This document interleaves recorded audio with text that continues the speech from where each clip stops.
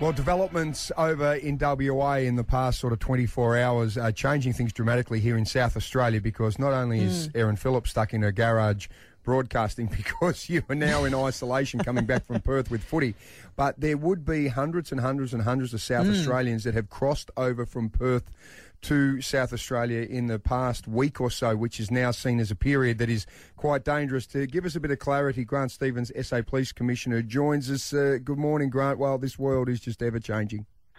Yeah, good morning. And that's probably an absolutely true statement. It just shows you what sort of dynamic environment we're in now, where you really don't know what's going to happen in the next 24 hours.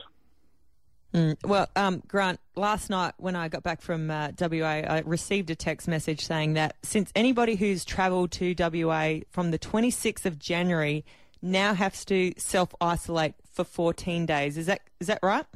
That's correct, yep. The information that we got out of Western Australia, yesterday, has presented us some concerns that require us to do this to make sure that we're protecting the community of South Australia. And when I say protecting the community, I'm not talking just about stopping people from getting sick. I'm talking about protecting the community in terms of being able to allow businesses to operate the way they are now, for people to have the freedom of movement and mobility. Because if we don't take these steps as a precautionary measure, there is a real risk that we'll be talking about our own lockdown, and that's the very last thing we want. So, Grant, essentially this situation over there is not dissimilar to the pizza situation here in Woodville, is it, where there was a security guard from a quarantine hotel was tested positive, plus I think he was driving an Uber or something, so potentially we could be talking thousands of people already could possibly be contaminated. Well, that's exactly what we're waiting to find out, just what the extent of the spread is in WA. So we're relying heavily on the health experts in Western Australia to sort of get to the bottom of their current situation. And when we know more information, we'll be able to make changes to our direction if that's possible. Yep. So, Grant, if people have travelled from WA, what are the next steps? What should they be doing? Who should they be contacting? Well, hopefully people who have come in from Western Australia would have done the online approval to enter South Australia, which still operates. So we'll have some information about those people. But in the event that you haven't been contacted by SA Health, my strong advice is make contact with SA Health, explain your circumstances and get specific advice in relation to your situation. And if you have come in from Western Australia since the 26th of January, please isolate until you have that specific information. If you have the slightest symptoms, go and get a COVID test.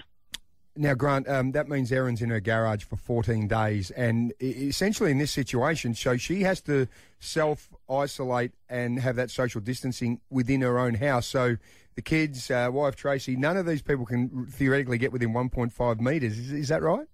That's right. And we understand the imposition this puts on people, but if you put it into the context of the impact of COVID-19, and what we've seen in other countries, it is a small price to pay for a short period of time to make sure that we're doing as much as we can to stop the spread. And people in Erin's situation, as difficult as it is, I think I would rather be quarantining and doing my very best to stay away from my family, knowing that I'm reducing the risk of them catching COVID if I have been exposed to it. Yep, absolutely. And you don't have to stay in your shed, Erin. You can actually go into the house. Well, it's the most quiet place in the house, and this is the least place where I'm bothered, so I actually don't mind it, Grant. I'll take that tip. The amazing thing, though, too, is because you have to social distance, Erin, how old's Drew, 18 months? Yeah, 18 months. So no nappy changing? Little one. Oh, absolutely not. That's ridiculous. Definitely. When you think, Grant, no nappy changes? Oh, it's definitely in the direction that you can't change nappies if you've been told to quarantine. Wow. Yep. So the South Australian Police Commissioner has just given advice to your wife, Erin, to Tracy, that you have to change nappies on your own for the next 14 days. Wowee. Beautiful. Just be it's not all Erin, bad news, is it? I think they will come back to bite you. I think you'll find that for the next month after that, you'll be doing it. Hey, Grant. That's very, very true. Hey, mate, thank you so much for the update. So just to clarify, it's a hard border again now with WA. For the time being, we are, as soon as we get more information out of Western Australia, we'll reassess. Hopefully we can reduce that area to a smaller part of Western Australia, but at the moment, it's across the state.